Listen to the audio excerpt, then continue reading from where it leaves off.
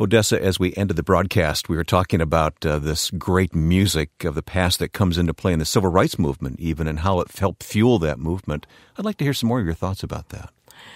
You know, during the height of the movement, when anger and racial unrest really prevailed, you know, we had the sit-ins, the segregation. You know, I was a student.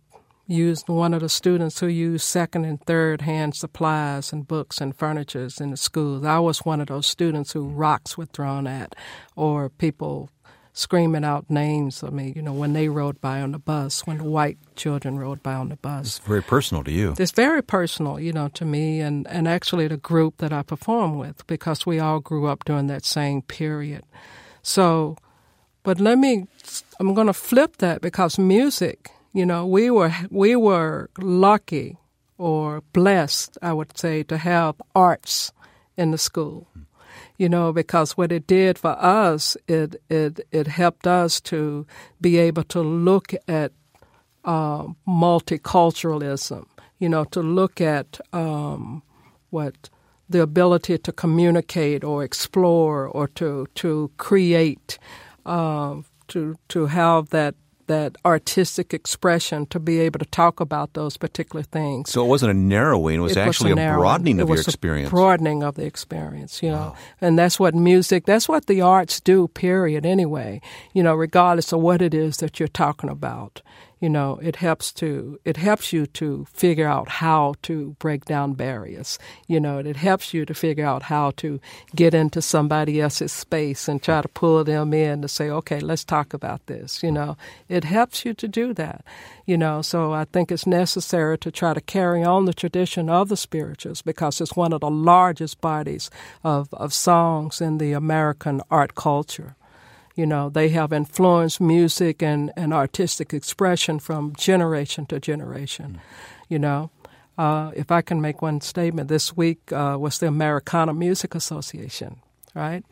And last night we were on a show with a gentleman named Mike Farris, who is a white young man who sings black gospel. Mm-hmm. It's interesting. But what was so special about last night is, prior to that set was the Fairfield Four. Oh. So you had a group of people who have been in a group that, you know, that started around the 1920s, who's singing gospel, you know, spirituals, the hollow songs, the Jubilee songs, a cappella. And then you had Mike Farris, who is a white gentleman who has embraced this music, and it essentially saved his life. Mm. You know, that's powerful. That was very powerful when I looked. You know, last night it was just such an awesome experience. You know, and so the take-home message is that we are responsible for preserving the history that our forefathers gave us, and we best pass it on, you know, to those coming behind us. I want to make sure that everybody knows about the Princely Players. Mm-hmm. Now, we've placed a link here on the website for the group so people can get in touch and find out where you're going to be, or actually invite you to come to their community. But tell me more about the mission of the Princely Players.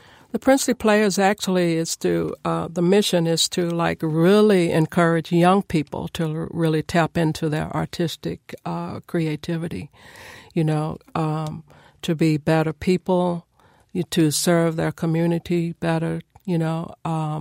That's our main mission. The other thing is to educate people about the African American experience. I hope to see one of those programs myself sometime real soon, Odessa. Yeah. Hey, let's reward everyone who came over to the website to listen to our conversation. Let's reward them with one of your songs. Okay. I'm going to sing a spiritual. I want Jesus to walk with me. I'll do a little bit of it.